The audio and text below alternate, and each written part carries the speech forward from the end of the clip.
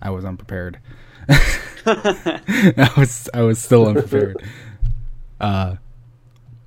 Hello, we're live. We now have a live screen for anyone who came in early enough to see it.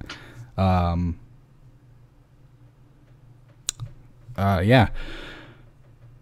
I don't know. This really throws me off, knowing that we're actually live, and then it's like just click the button and have it all ready, and then we're up and we're here.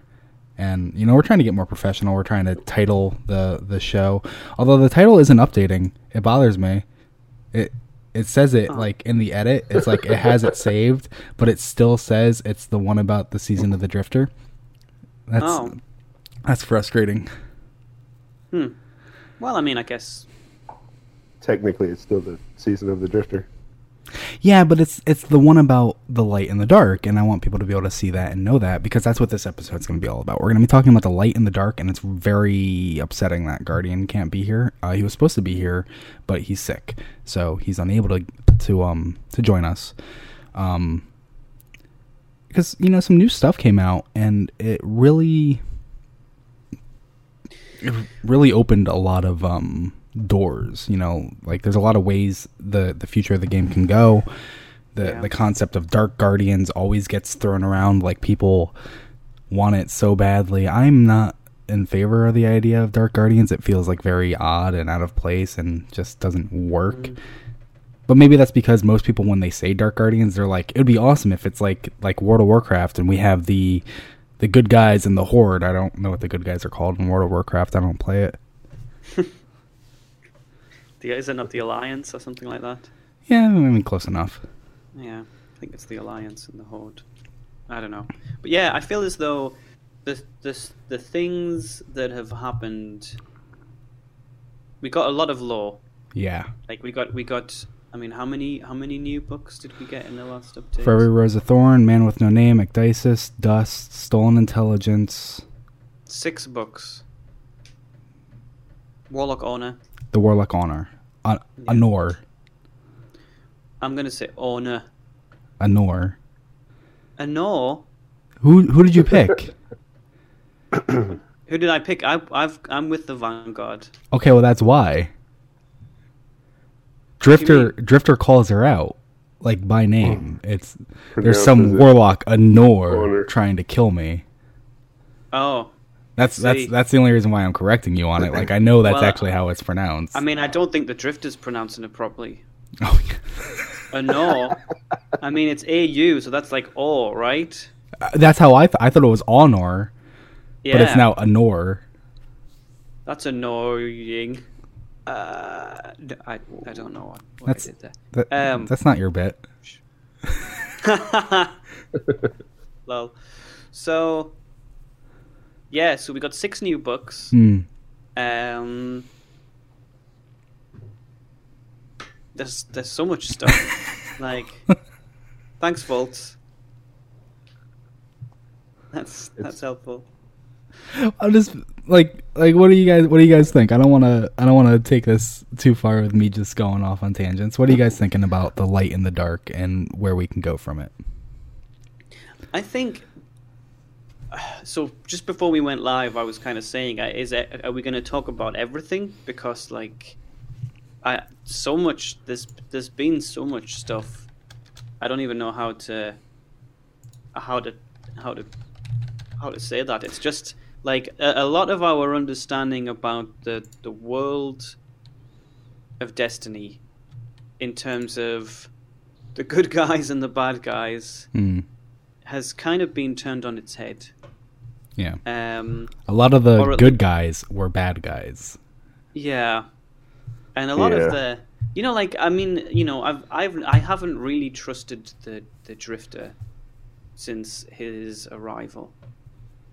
But actually, I don't necessarily think he's a good guy, but I don't think he's a bad guy. Mm-hmm. Throughout all of the history of the lore, we've kind of seen Shin Malphur as this shining beacon of, like, this is the actual good guy, mm-hmm. And now I mean, I'm not so sure. I mean, I still think he's a good guy, but he's not this. He's not this paragon that we thought he was. And you know, I feel like it's kind of thrown a lot of ideas that I had out of the window, in a way.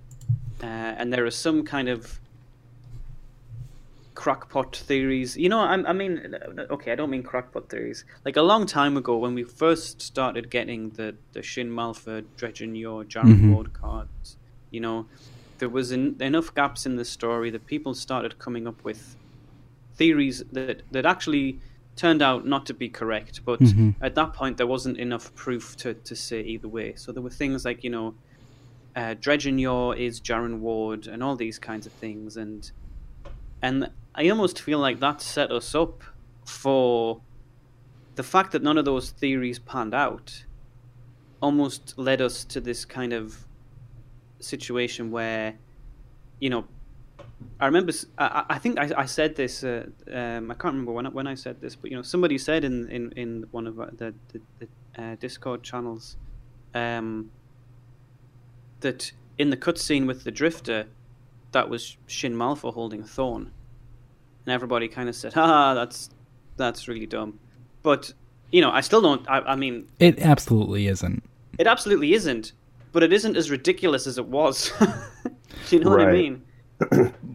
So, since we're actually on that topic, that cutscene, the Invitation to the Nine that we get when we see the vision of how the Drifter proved himself worthy, it shows his ship, the Derelict, and it does not have the hull, the thing that he's towing. So when Shin Malphur comes and meets the Drifter, he's got that thing towed. So, I mean, like that right there completely cuts it out, true. That it can't be Shin. Yeah, no, I agree. I just think, you know, but the you know, when we saw the publicity shots, the reason that a lot of people threw it out is because we said, oh, well, Shin would never be wielding Thorn. So while you're right, it's still, you know, it's definitely not Shin. There are other things that rule that out. I still kind of feel as though, I don't know, certain doorways that were closed are now open. If that makes sense. Well, listen, I mean, they're doing a good job of trying to cast doubt on your favorite characters. So they want to lead you into this position where you have to make a moral judgment going forward. So they want to have some sort of an internal struggle with the audience. You align with the Drifter originally, knowing that he's kind of a shady character, and then you realize, oh, hey, maybe he's not so bad. Because the best way to tell a story is to show the humanity within a character that may be on the fringes. You know, you can show, hey, you know, it's like Breaking Bad. You know, you can see a humble man turn evil and realize that pride was eating him up the entire time. Or, you know, it could be the opposite, where you could see a horrible monster at the beginning become human at the end. And it's just a way to introduce stories. Like everybody who picked the Vanguard might have thought, and, you know, I don't want to make this about like morality or anything, but just, you know, just to kind of cast it in an easy, more simple way. People pick things based on their understanding currently within the lore, or what they know to be, you know, good or bad, or whether they want to be good or bad, or whether they want to be, you know, fundamentally right or wrong, you know. And so I think we are understanding throughout the story, just setting this up, we're understanding throughout the story that not everything is meant to be okay. And your heroes that you have, they're flawed, and you have to understand that, you know, some of them may have come from some dark beginnings. And then you've got these dark people that are coming in, and you've got to realize maybe they're not so bad. It's like when we first met Eris, we didn't know if we were going to be able to trust her. When she was out on the outskirts of the tower, she was hanging there forever before they allowed her to enter the tower. And we realize, oh my goodness, maybe she's really helping us. Maybe she is aligned with the tower. So that's my point. We're all in a state of doubt about everything that we've learned so far, and I think that the majority of that is intentional. Yeah, definitely. I think that's something that even since the very beginning of Destiny, like mystery is one of the most important kind of concepts, one of the most important like philosophies of the game. There's a constant sense that you're not given the full picture. And that's good. Like shows like this wouldn't exist if we just knew everything from the start, because like you could just read everything and that's it. You know every detail. Yeah. But there's so much mystery. Like even like we've been given there's so many questions that have been answered. We in the new books we learned about like the 9. Yeah, so much about the 9. But about A118, like that 3. was right. That was a pretty good one. I apologize. That was 3. That was something that I like. I didn't really have any expectation that and would be. and and the then, red box. And yeah, red box. That was really cool. And then there was just finding out simple things like Shaxx is a warlord. Which was what I was going to bring up. How you were saying, like, some people start bad and then they become good. Like, you look at Shaxx today, you're like, he's a hero of the city. He fought at Twilight Gap. If it wasn't for him, we might not be here today. Like, all these good things. But he started as a warlord, as, like, a very bad thing. Well, but I know I feel like we always talk about, like, the warlords are bad. I'll be right back. And I feel like I'm always saying, like, but are they really? Like, all of the Iron Lords pretty much started as warlords. I don't really. I think the moral dilemma is, what we know about warlords is they were a collective group or gathering of their own interest, and they weren't working towards a common humanity. Collective humanity. They weren't working towards building and rebuilding what was already here. They were just more interested in collectively surviving. So they wanted to build up their own little hubs of warriors. There were warlords. They were lords of war. They had to build their own little substance. And then they were infighting and in struggle. But then when the Iron Lords united, that was the very first symbol of getting back to humanity, right? That was the first collective idea that, hey, we need to think for the greater good. And so they went out trying to recruit. Yeah, but I mean, I feel as though, like, if the warlords, I don't think that the warlords are such a simplistic group that they only existed for self-interest. I think that the warlords, I'm not saying that they were purely selfless. Oh, were you muted there? Yeah, I was muted. I was trying to say it's easy to feel like you're the good guy when ultimately you're helping people. Yeah, I think that's the thing. Like I have no doubt that the warlords were ultimately helping some people, like it's just that they weren't really. They if you look at feudal society, if you go back to our own kind of histories, especially European history, but the same all over the world. Like, lords didn't see themselves as oppressors. They saw themselves as as part of the government. The fact that they weren't elected was not really something like, democracy in the form that we know it today didn't exist. So this idea that you would have a king, you would have lords, and you would have a structure that was purely hereditary it's fundamentally unjust.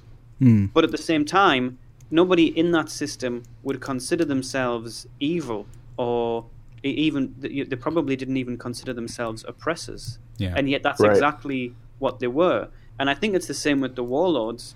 They looking back with our current history within the world of Destiny, the Iron Lords wanted to shake up the status quo, give non-risen individual freedoms, which is that kind of like Lords, socialist idea? Well, I don't think it is. I think socialism. No, I mean if you, it is a move to the left, but democracy isn't fundamentally socialist. No, it can be. No. But I mean, like even now, it's not really, the city's not in a democracy. It's more what is it, like a monarchy? I don't think it's a monarchy exactly, but you have. It's like a monarchy without a king.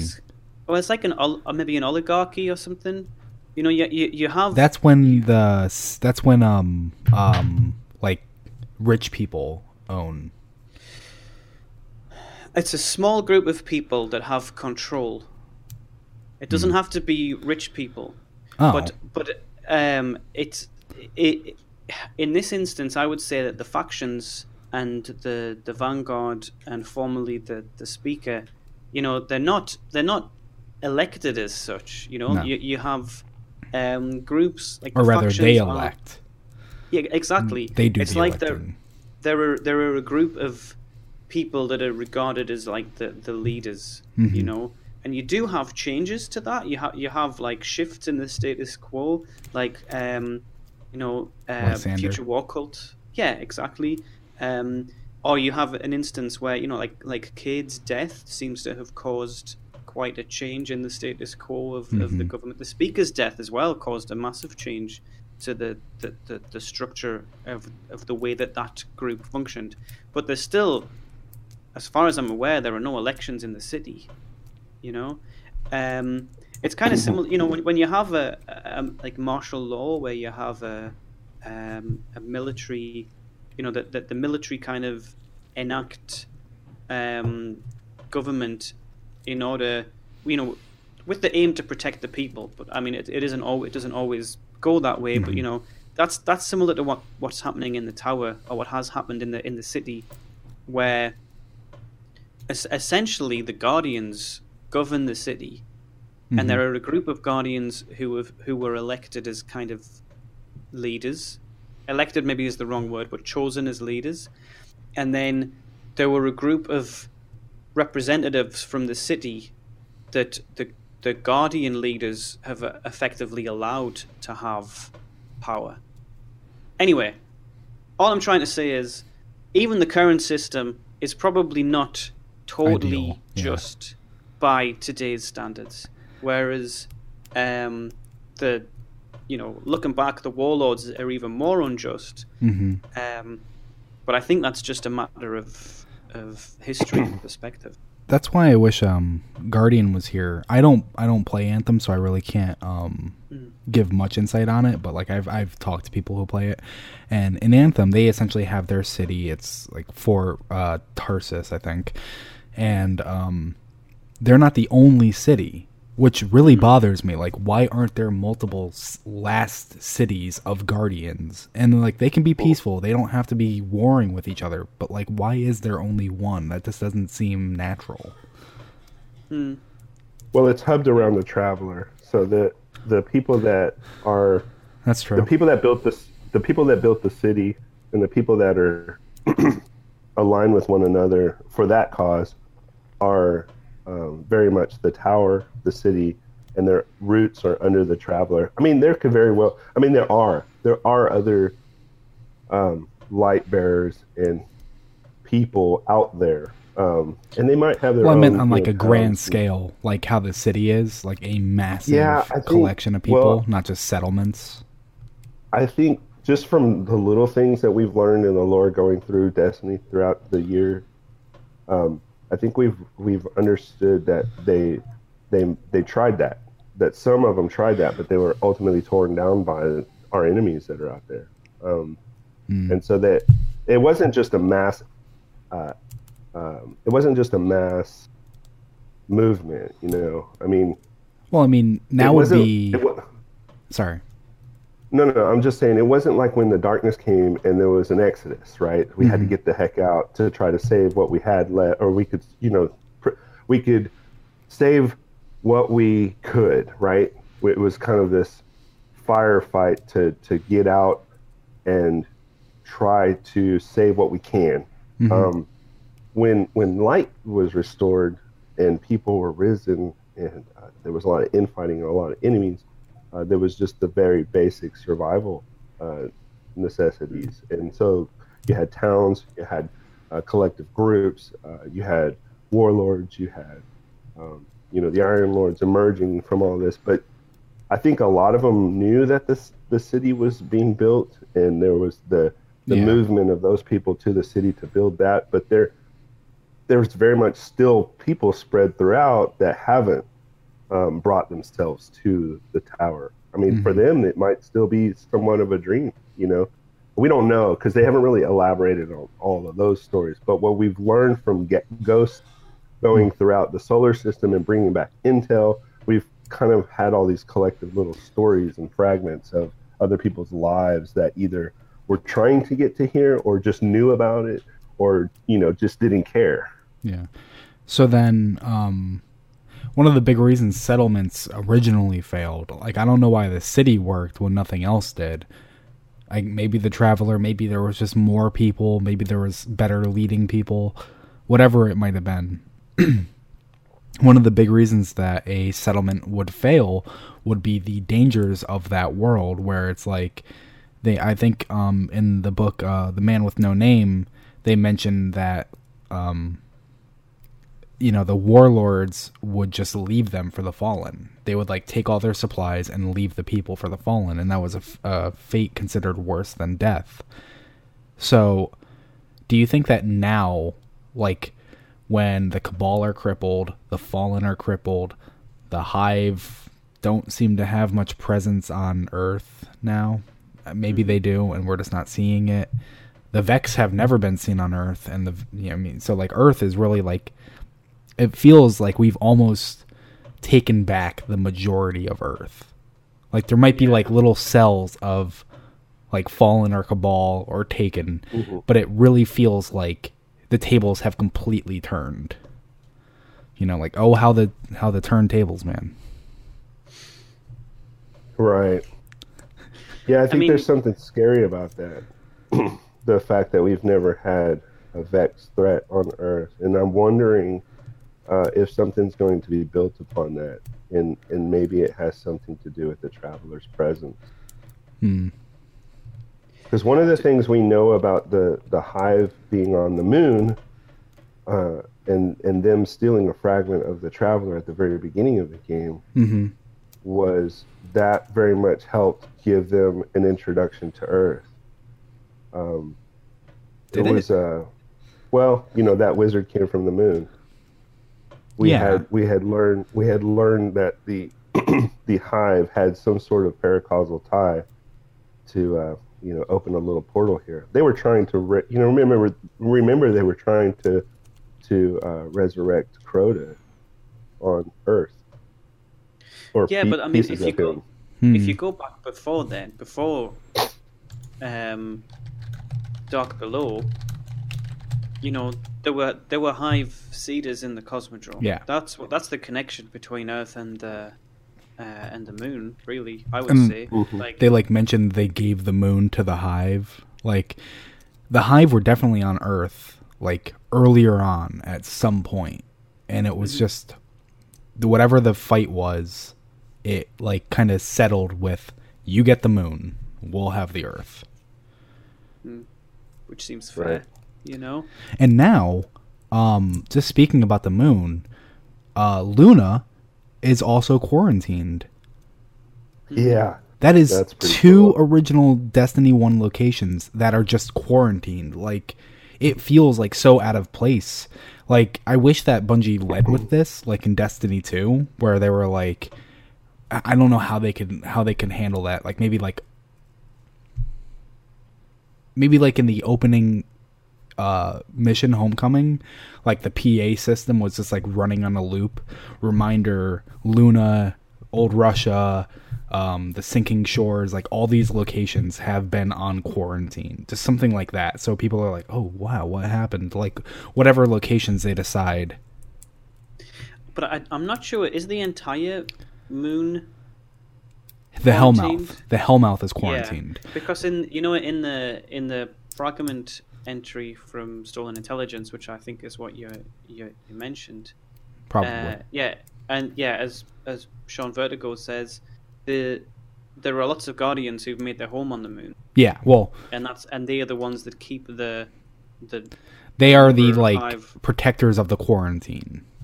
Yeah. So I just wanted to clarify that because I think I agree. It's interesting.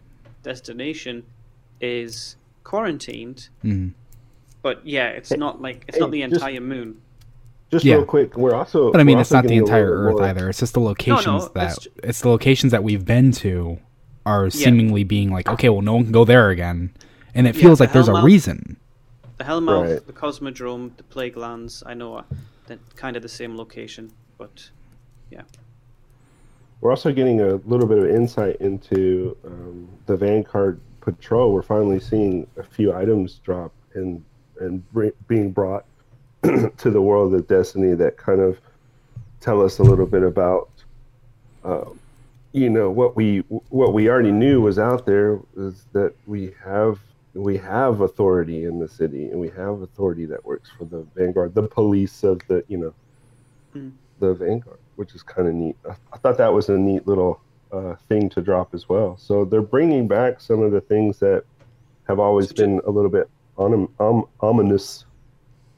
I'm not sure if I understood exactly what you meant there. Do you mean that it's interesting to see that the Vanguard do have some authority over Guardians? No, I think it's just the authority over the city, the people. We have a patrol group that we didn't know a whole lot about before, and we're starting to see some items emerge. Which I was just throwing that out there. It's kind of neat that when you were talking about the protectors of the moon, and I think back to the protectors of the city, and the patrol groups that we had. Where was that mentioned? I don't know if I missed that. No. There's new items in the Vanguard popping up that just. Do you mean like flavor text? Yes.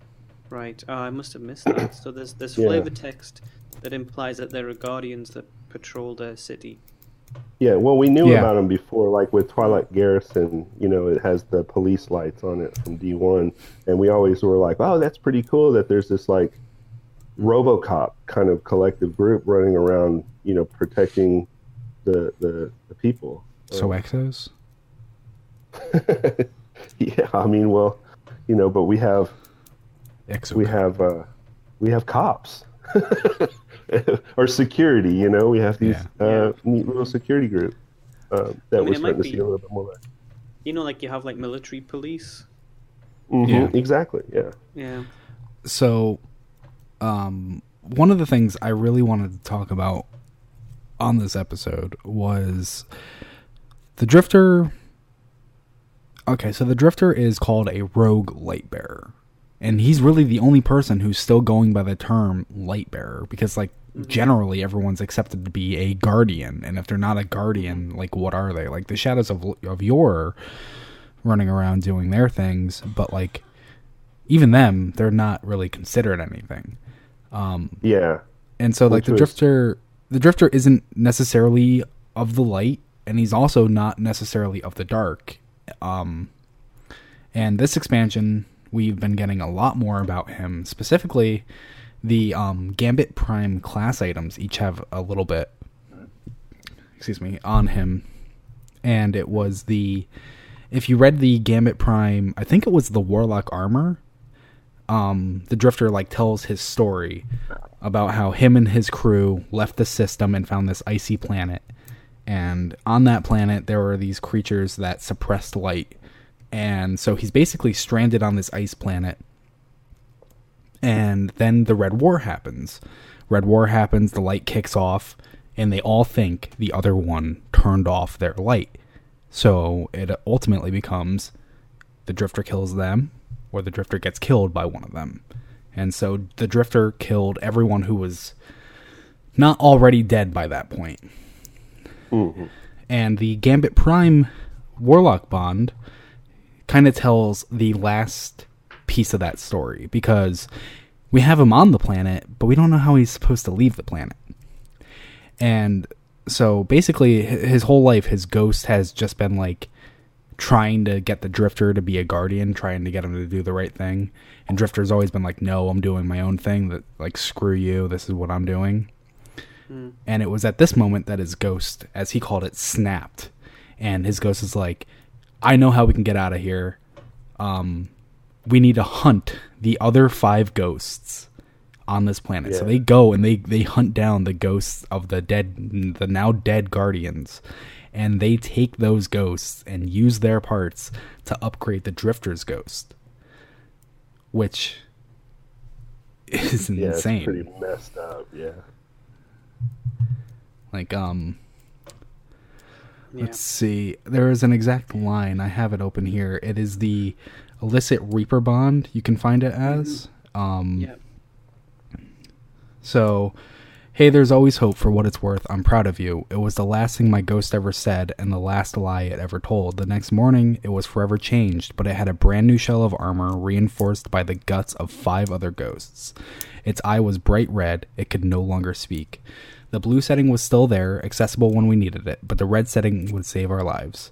It was kit-bashed and jury-rigged, but it could replicate the energy of the cages. We froze every creature we came across, brought all of them on board a ship I cobbled together. Now that we were free to explore that ice trap of a planet, it was a trash fire of parts I lovingly dubbed the Derelict, a ship that I added to as I journeyed back towards home. Ghosts could now tap into spectrums of light no one on Earth had yet seen. Spectrums beyond the light. Don't get me wrong, I am no herald of the dark. This was a kit bash job. So that's kind of huge. Yeah, and it took that ghost to make that happen, which is freaky that potential was there. I think it's interesting, the story of how Drifter's ghost got to that point. I think that the relationship between the Drifter's kind of like history is interesting.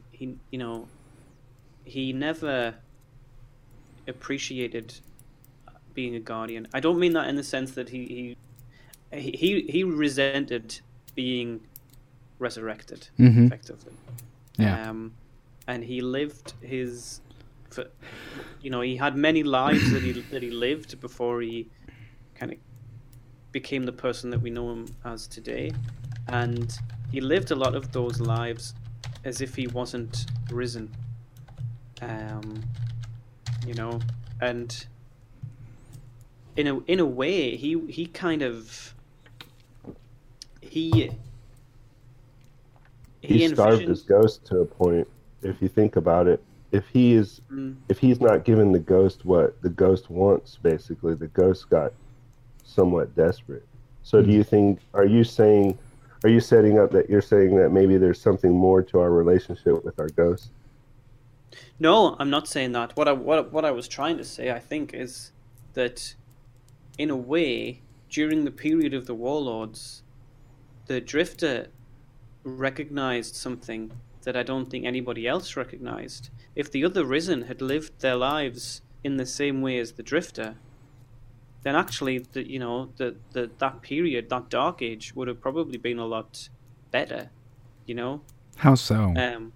Because what the Warlords did is they vied for control of land, whereas and then the Iron Lords kind of built this opposing, more kind of righteous empire, effectively, that said to the Warlords, either you stop what you're doing or we're gonna hunt you down. Well, to an extent, like basically protecting individuals.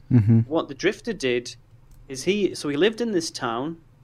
He effectively defended it in secret. He pretended to be one of them. He brought them food and he allowed the people to hunt them. He used his powers. He used the ability that the ghost had given him, and he didn't go and fight wars. He didn't go and he just cared for this one town, and You know, he had no ambition.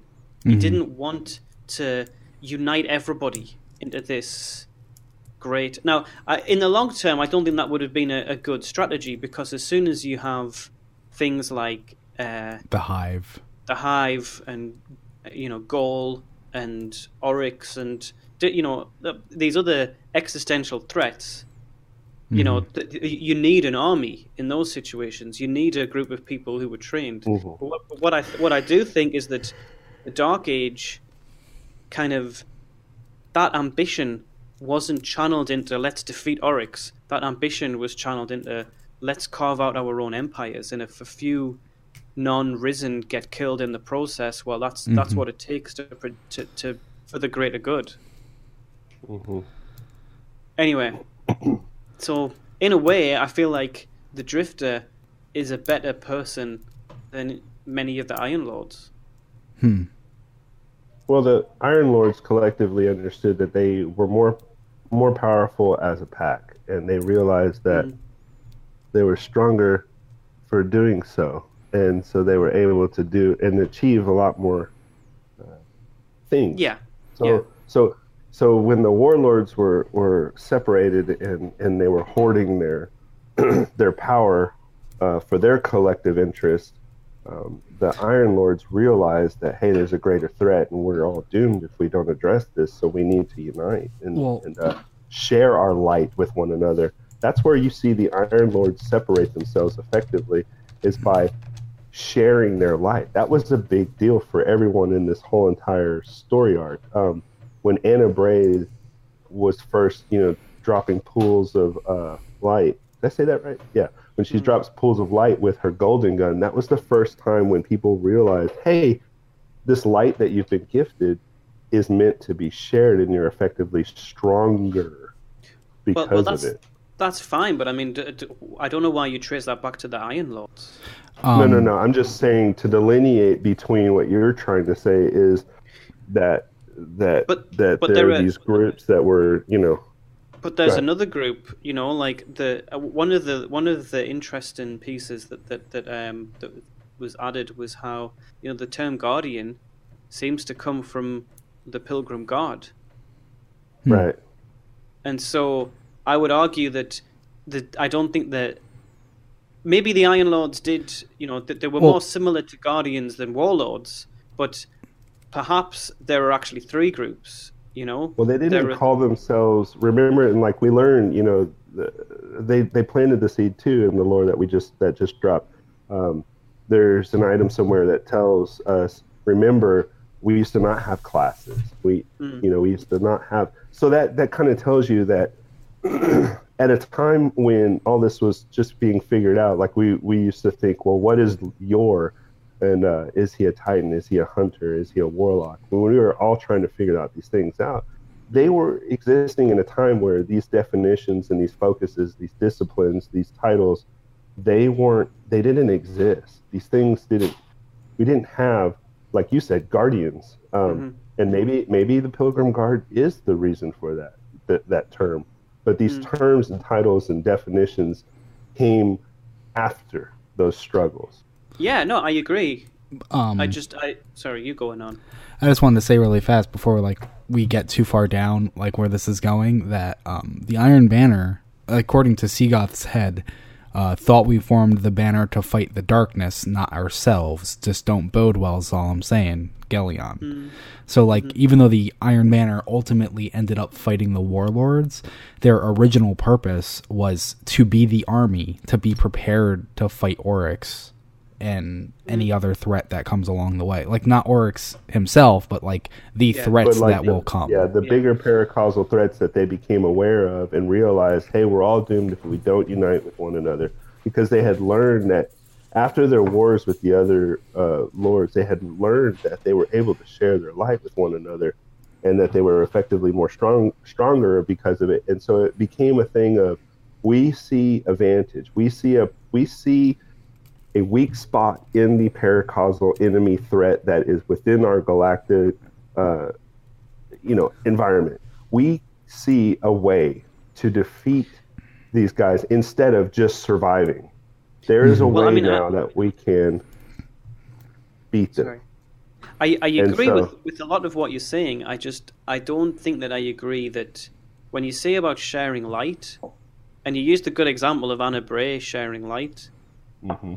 I don't know if there's any evidence that like the Iron Lords kind of did that. There's the battle that Scory the Bard basically, she is effectively talking about how they fought in battle with one another. These are the things that I'm not saying that it outwardly says, hey, they dropped the pool of light and then they all picked it up like we do in mechanics. I'm just saying that they realize using their abilities with one another is what Okay. helped. It's like when Right. they If that's picked no, up- if it's like that's what when you're Ev- saying, that's Yeah. fine. I totally agree with that. I mean, that was you got to take it from a story arc perspective and what they're building in the narrative in the game. So they're giving you just enough information to show you that these are the things that are pointing towards the direction of the story and how it's grown over time. When we first see light bearers working with one another, is very much the Iron Lords and how, like, Well, I for mean, instance, even when warlords Ephraim work throws- together. Yeah, I whenever don't think I agree with that. Yeah, the warlords, like a fight in the story that the Drifter tells Yeah, about Eaton. The man in warlords red came in a team. Yeah, there's like 6 of them show up. Hmm. It's not, I don't think the warlords did not invent working together. Well, the Iron Lords. Sorry, the Iron Lords did not invent working together. The warlords already did that, and they might have had leaders, but so did the Iron Lords. But- If I definitely think that they fought together for the greater good in a way that the warlords didn't. I think the Iron Lords were definitely a step toward a better world. I just don't think that there is anything that if the claim is that they shared pools of light, the first reference we know of that is Anna Bray, which is After the Iron later. Lords. Yeah. Right. If the claim is that the Iron Lords No, are the first group the that claim works, is yeah. If the the Iron claim Lords, is well, hold on. Let me specifically call it out. So the claim is that the Iron Lords showed that we were stronger for sharing our light, not necessarily dropping pools. The first claim that dropping pools is how we can share our lights was in But I'm- Bray. but Early the on, warlords- did the Iron Lords even know about like what their light could do, other than bring them back? Because all the early Dark Age like imagery that we're given for how they fight, they're not saying like, oh, then I cast a golden gun and I blasted them. They fight with like glaives and swords and axes. They and imbued hammers. they imbued their yes, exactly. They imbued their weapons with the abilities. So, like for instance, Saladin's axe. But I just think that I don't think that the warlords, to me, the warlords and the Iron Lords differed in philosophy, but Yeah. not necessarily in. But that's where I'm pointing. That's where I'm But pointing the at. philosophy, not in terms of philosophy of let's work together. Yeah, not in terms of- strategic philosophy. No, not in strategic. In terms of, it's not okay. Like, civilian casualties are never okay. Killing other people's ghosts is never okay. Yeah. These are the things that Fellwinter kind of calls out in some of the new Drifter lore. Those Yeah. are the ways The that Dark the Horse. Iron Lords... Yeah. the So speak about that. Bring that up right now. That's something that we learned about with Fellwinter. Yeah, definitely. I mean, so let me just find the particular card. So, So sorry, you go. no, I was just gonna say, because Fellwinter was, as an Iron Lord, was known to have killed Chiton or Khitan, however the hell his name's Yeah, pronounced. Chiton is how. And so then Jermaine, Wu Ming, the Drifter, Dredge and Hope, however you're gonna call him, climbs up. And also, I want to say something on this. He climbs up Fellwinter Peak, and he finds only Fellwinter there waiting, because Fellwinter only goes out on like the most extreme of cases. He feels like kind of above it all. And he mentions how Dryden used the town of Eaton as bait to lure the man in red out and to kill him. And so, like, Fellwinter is like, I don't care. And then he's like, oh, Dryden also killed all the ghosts. Like, he's breaking the Iron Decree. Will you not deal out justice? Will you not go and kill Dryden for doing what he did? So it just seems like Fellwinter is kind of back and forth within the Iron Lord morality. You know, like he's like, yeah, I'm not going to go out of my way to kill someone's ghost unless they deserve it. Like he specifically defines what he thinks is worthy of listening or not listening. Right, I know what you mean. Like he's Well, he's choosing what to obey as a moral right and justice. But I mean, I don't know. Like we don't know exactly what the kind of the oath that the Iron Lords take is, and what the punishment for breaking that oath is. Right, we didn't ever see any of like the rules behind the Lord. So it says Dryden had broken the rule of involving lifeless individuals in Iron Lord business, and he had committed the additional sin of inflicting final deaths on the warlords he defeated in an act of bloodlust and rage. Wait, what? Sorry, I was looking for the exact line of what I was trying to find. I have the card open. What was the other thing within the Man with No Name? It's like he's talking to Fellwinter. Is the dark horse of iron for hire? Fellwinter stood and politely motioned for Wu Ming to take his leave. Wu Ming sighed, shrugged, and left the chamber. He had a long climb ahead of him. He's at the top of the mountain. He's on Fellwinter Peak, and he's got a long climb ahead of him. What my mind, and maybe they mean like a long climb down, but to me, that just remember that little Easter egg in Fellwinter Peak? Yeah. You had to climb up the mountain. What I thought of. It's the very first thing I thought of. I thought that was intentional on the writer's part. Yeah, no, I thought they were like, let's bring up that that little campfire that's up there for no fucking reason. Yeah. Mm-hmm. It's a great view. It is. You can see your enemies coming. Unless they're even higher up. Oh no. So I guess, I mean, the reason that we got into this whole discussion is off topic. And off topic. Well, it's still kind of related to the light and the dark. It's still topical because we're learning about what look, Fellwinter. We'll have to do a part 2 for next week so Guardian can actually talk his theory and we can talk what I was trying to lead us to, but you guys immediately snapped back onto this. Sorry, well, it's just it's kind of a little bit revelatory. No, it's relevant. It is. I'm just teasing you. So point is, Fellwinter killed some people. Like final death killed some people. And that was kind of a no-no. Oh, like what we know now, that's a big no-no, right? And so now we're I don't know. The Man with No Name is pretty. That's pretty cool. I'm just gonna leave it there with that part. Just basically, Guardians they always like act like they're of the light, but they all like choose what is light and what is dark. Toland is like bad juju. Who cares? Like big deal. I mean, eventually Toland goes even further than that, but like big deal, bad juju, whatever. And like other people like Fellwinter is like, I will kill a ghost if I have to. And then there's other people like Honor who's like, we're going to kill the Guardian and capture, which is crazy. They have ghost jail technology. Well, I mean, I didn't pick the Drifter path, but the Spider has a ghost in a cage. Is that right? Something like that. If you do, people are saying they want to be able to free the ghost. They should increase the Glimmer Cap so they can free the ghost.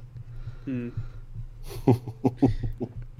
how much was it for a Gjallarhorn? It was like, the Gjallarhorn was 20 exotic engrams. Which, even if you could still carry exotic engrams, is more than the cap that you can carry. Yeah. Right, yeah. Back in D1, you could get 20 exotic engrams. And that would be crazy if they did something like that, where it's like, oh crap, someone can actually buy that. But it's like a nothing item. It's just a replica that doesn't even work. That'd be awesome. Right.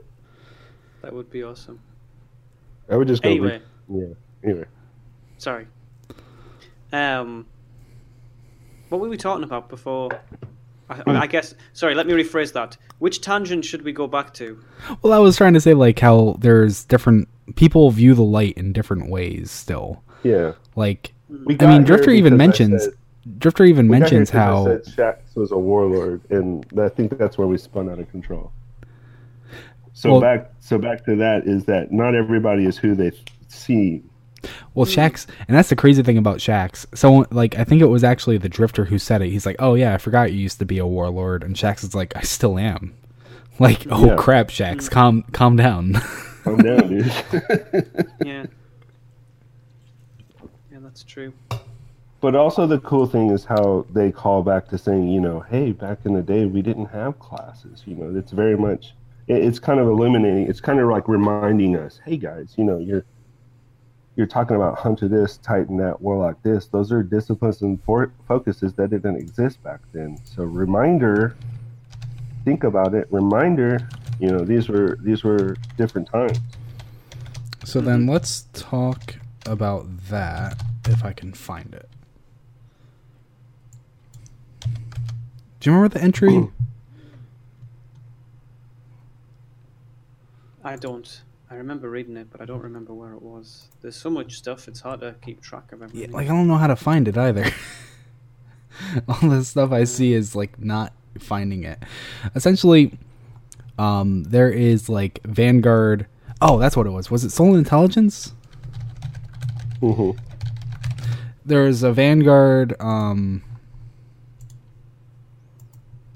like transcript of the Drifter Yes. because it was in the Warlock and Nor.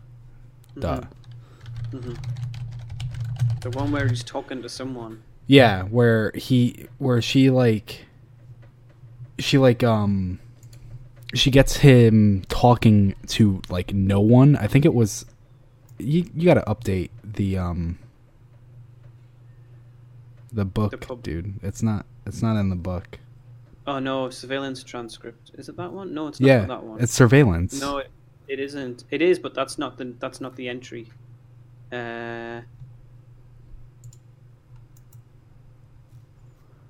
But do you see what I mean? The page isn't updated. No, I know, because I didn't publish all of them, because I only published the ones that I could get, but then I stopped getting them. But we So- told you. I know, but only there's some in there that I still don't think you can get yet. How do you can get them all? How do you spell it? How do you spell surveillance? It's not. That's not the one. It is the one. Jesus Christ. Okay. So basically, There's two- the there's two header, people. Okay, I'll send you. the link.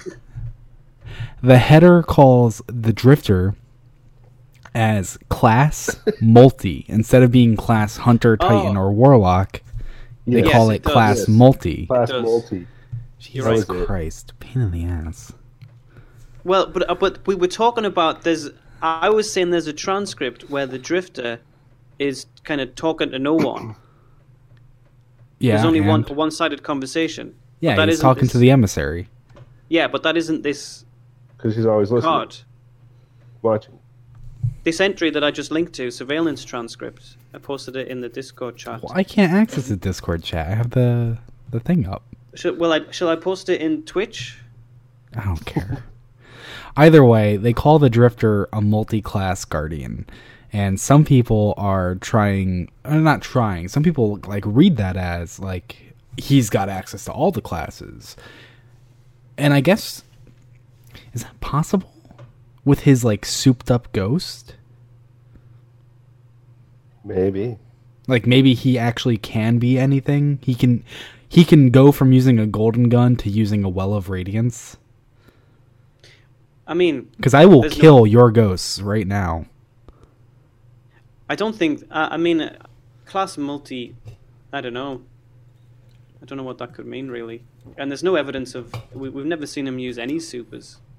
Yeah, The only because the only he time because he's he been rejects the threatened- light, The only time he's been threatened, he summons a captain. which was awesome. And I want to talk about that. But so when I first read the class multi, my interpretation was that he rejects He rejects the light. He doesn't like his ghost. He literally calls out his ghost as not being a friend and not to trust anyone's ghost. Mm-hmm. So if he rejects the light, he's no class. You know, like he might be a Titan, he might be a Warlock, he might be a Hunter. Literally no one has ever seen him cast a super or use any of the abilities. He's just walking around not accepting the Traveler's Dogma, as he calls it. And so, would that not be a suitable answer for multi-class? Sure, kind of. What was the armor perk?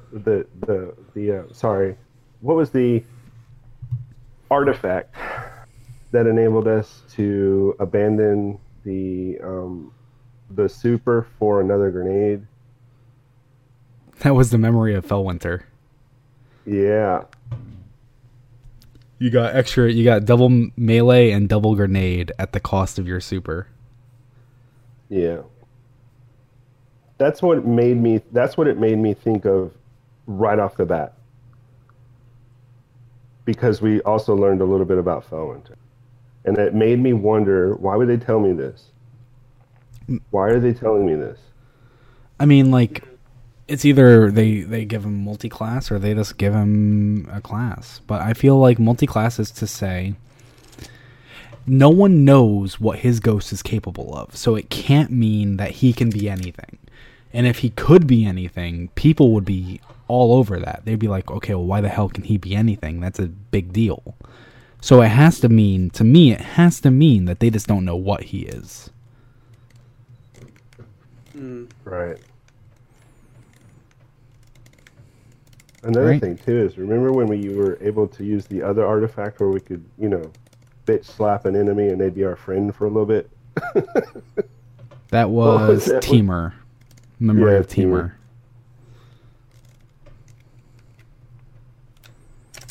They were really cool. I actually liked artifacts as a concept. Yeah, me too. And it was one of those things where they managed to change the gameplay slightly, but not to the same extent as switching subclass or switching your exotic armor. Yeah. Okay. I asked this a long time ago. I think it was maybe a year ago. I asked this: would you be okay if Destiny changed things up a bit, and instead of having Hunter, Titan, Warlock, they went to one class, and you could use all the different abilities, but they introduced 2 new playable classes, and so they went from being Hunter, Titan, Warlock to just Guardian. And then they introduced, you could play as a Fallen as a second option, or as a third option, you could play as a character of darkness. You'd be a piece of shit to pick a Fallen. I don't think I would. I mean, I mean that's like, it's almost like saying, what if Destiny was a puzzle game? That was the reaction I got, pretty much. Yeah, I mean, it's so different to what we have that it's impossible to judge whether it would be better. I mean, I like Destiny for what it is. I'm just waiting for the day that a Fallen does actually get resurrected by a ghost. Because I can see that happening in the near future. I mean, I would be interested to see that. I don't know. Would they be the Kell of Kells? Well, I mean, I think if you had an immortal, we could just give him a mech suit. What was that? Sorry. You could just give him a mech suit. A mech suit. Yeah. Well, I mean, Civics had a mech suit, and we destroyed that, so that's not going to go well. Yeah, but it took a while. But I think what I was going to say was, if you had an immortal, kind of elixir, then they would probably have a massive advantage in terms of being considered the Kell of Kells. So specifically, but from the sounds of things, like Fikrul, kind of resurrect himself. Who? Is that right? Fikrul? Yeah. Fikrul. Yeah. Yeah. Fikrul is not dead, at all. Which is kind of. I mean, I know he's not really fallen in the pure sense that Varix would consider it. He's not Eliksni in the pure sense that Varix would consider it. But I still think that he, you know, I mean, a lot of, like, the Fallen have fallen so far that I think the majority of Fallen would happily overlook that. Yeah, I mean to say, specifically when Skolas was claiming to be Kell of Kells and he went to the House of Kings, Varric said the House of Kings would only ever listen to you if the Traveler, like, came down and chose you. But would that not be a ghost? Like, would that not be like the Traveler chose this Fallen? And so right now, because, you know, it's talking about light, right now we have 3 Eliksni factions kind of vying for the Kell of Kells position. So I will actually call it 4, including Fikrul. Even though he's not Kell of Kells, he's like the opposite end of that. So you have Fikrul, who's trying to further destabilize the Eliksni culture and make all of them scorn. You have Varix, who is, like, fed up with no one being able to take the Kell of Kells position. And he's basically saying, we are going back as House Judgment. Follow me, we're going back to the old ways. You have Mithrax, who is saying, we need to accept the new ways. We need to be the House of Light and work with the Guardians and prove ourselves worthy of the Traveler. And then you also have Aramis, the ship stealer, who is from the House of Devils and was able to escape during the breakout from Forsaken. She was trapped in the prison of elders. She was able to break out during the whole thing. And she's trying to rebuild the House of Devils. So she's kind of like the wild card here, because you have, like, your 3 positions: destroy, old way, new way, and then you also have Aramis, who's like, what are you going to do? But all of them are going for the Kell of Kells position. And I'm excited about that. I can't wait for that expansion. That one, oh my god, if that's going to be the fall expansion, I'm gonna lose my damn mind. It's going to be so awesome. Yeah. That would be pretty cool. Yeah. I mean, that deserves to be a big one. I don't know if I think that will be the next expansion. I feel as though... You shut your mouth. Hey, real quick, can we talk about the Inquisition? The Praxic Inquisition. Yeah. Nobody expects the Praxic Inquisition. Well, yeah, I mean, go talk. Yeah. Tell us your position on the light. I just think it's neat how right off the bat, Honor, did I pronounce it correctly? Who knows? Oh, who knows? What? The H is silent. No, I'm just saying that. Okay, so there's very much the Praxic order, and we've understood over the years that the Praxics were very uppity. Let me find the term. They built themselves up for the ultimate sacrifice. We have examples in game where they throw their light at their enemies as a Hail Mary to save whatever's left or whatever they can. So we know that Ariana did it in the Hellmouth. We know that Takeo did it. And it seems that, and like I said before, I don't call them fanatical or anything like that. I just think that they see themselves as a righteous group, and they feel it is their responsibility to show the other light bearers how to walk in the light for the greater good at all costs. Mm-hmm. And it's very much by their authority that they give themselves the power to say whether or not you are right. I'm trying to be delicate. Well, I almost feel as though from if you look at kind of, again, the politics of the tower, they almost replace the speaker in a sense. Yeah, Ikora mentioned we'll all be the speaker. Like, yeah, it'll be a multifaceted role. I feel as though the Praxic order is, you can imagine the speaker being kind of in line with a lot of their views.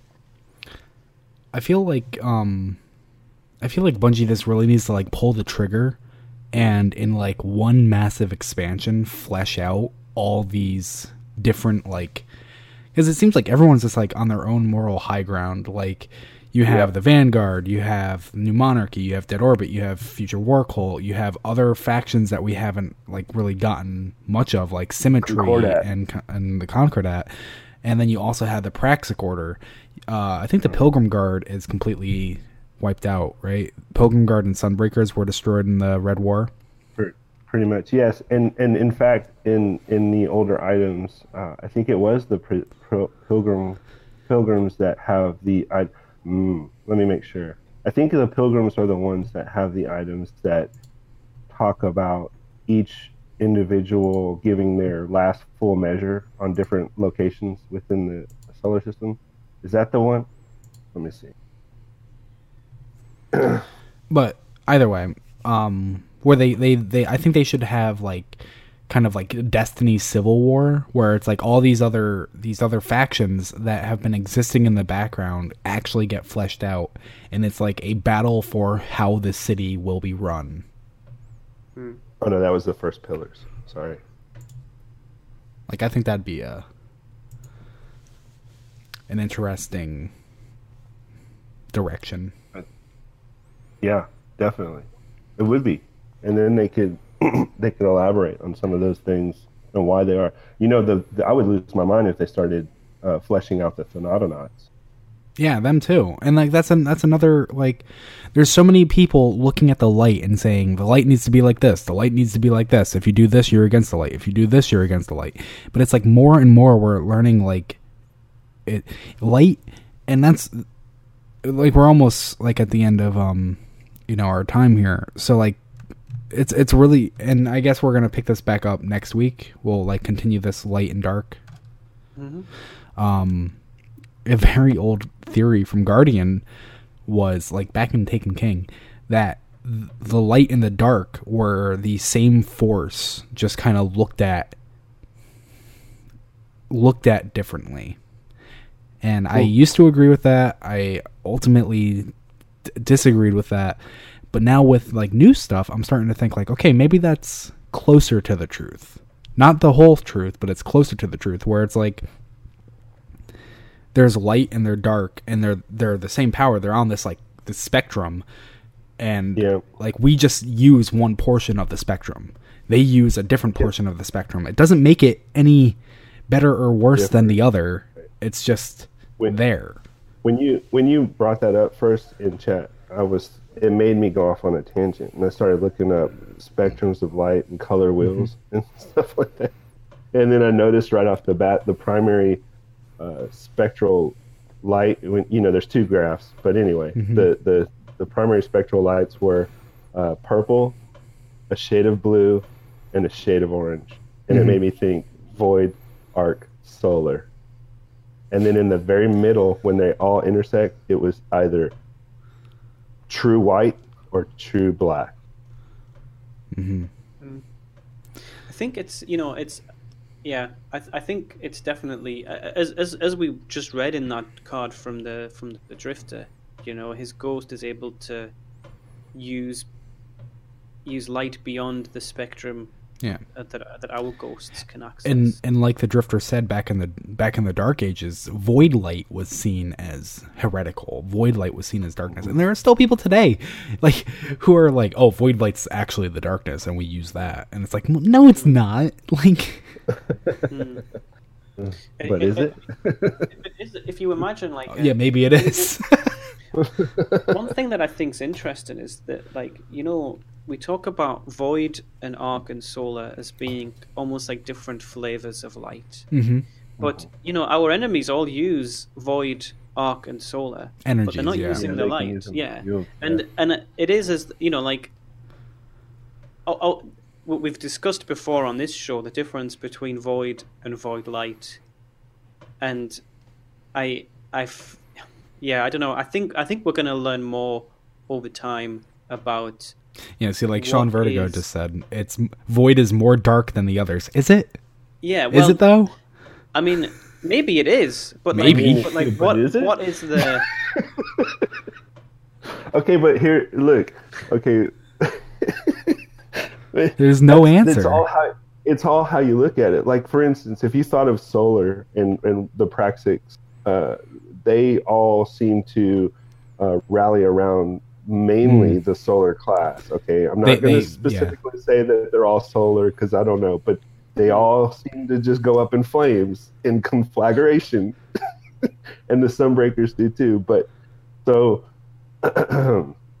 what does it take to create solar energy in the realm of material world, right?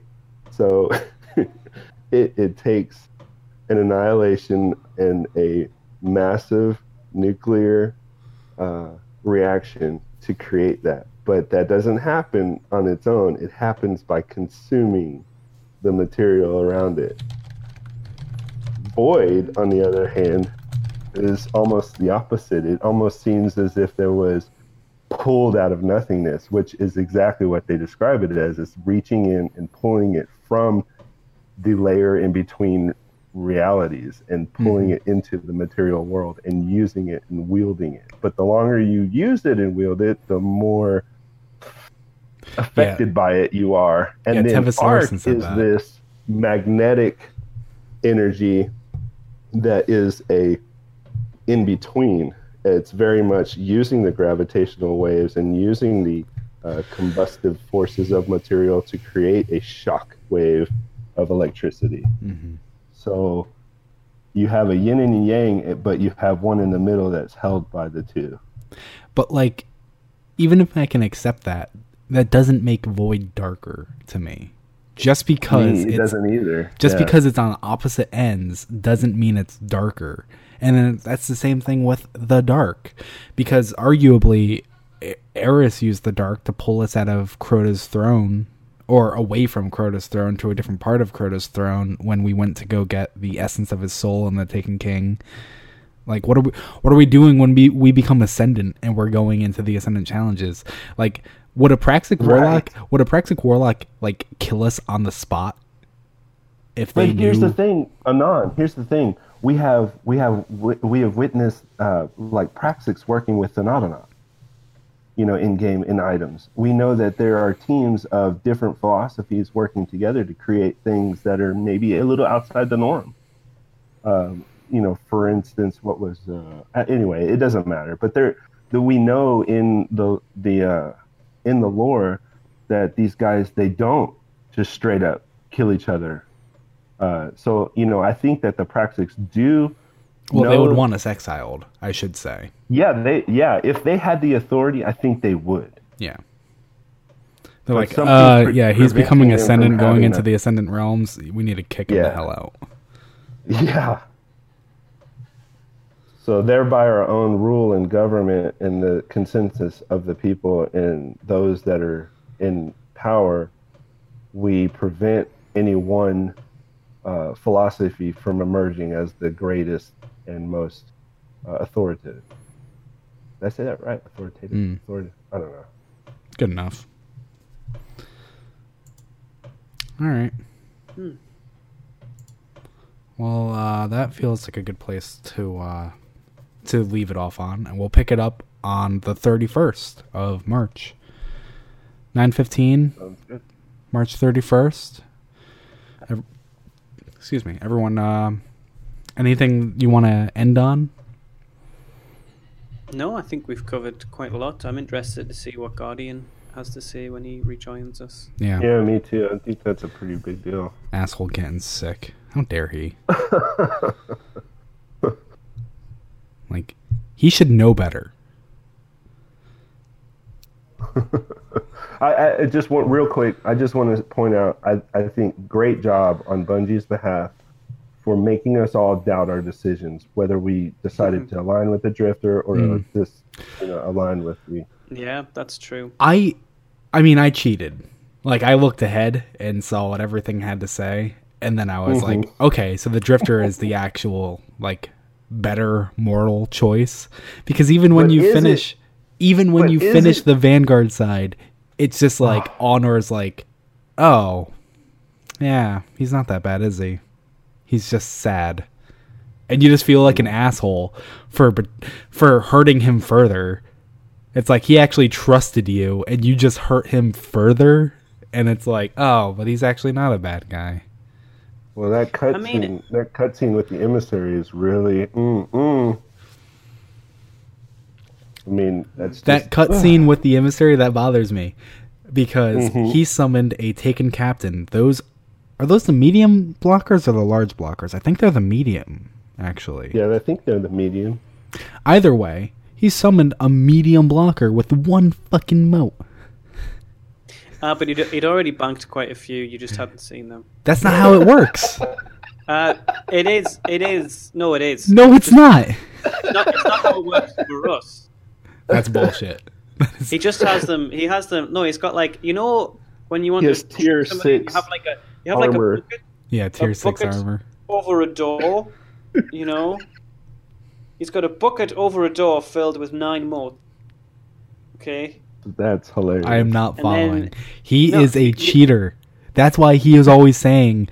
I mean, he is a cheater. If you choose the Vanguard, he'll call you a snitch at the beginning of the game. He's like, you might be a snitch, but I still need those motes. And it's like, like, how much does it cost you to summon a knight? Is it 1 mote for a goblin, 1 mote for a knight, 1 mote for a captain?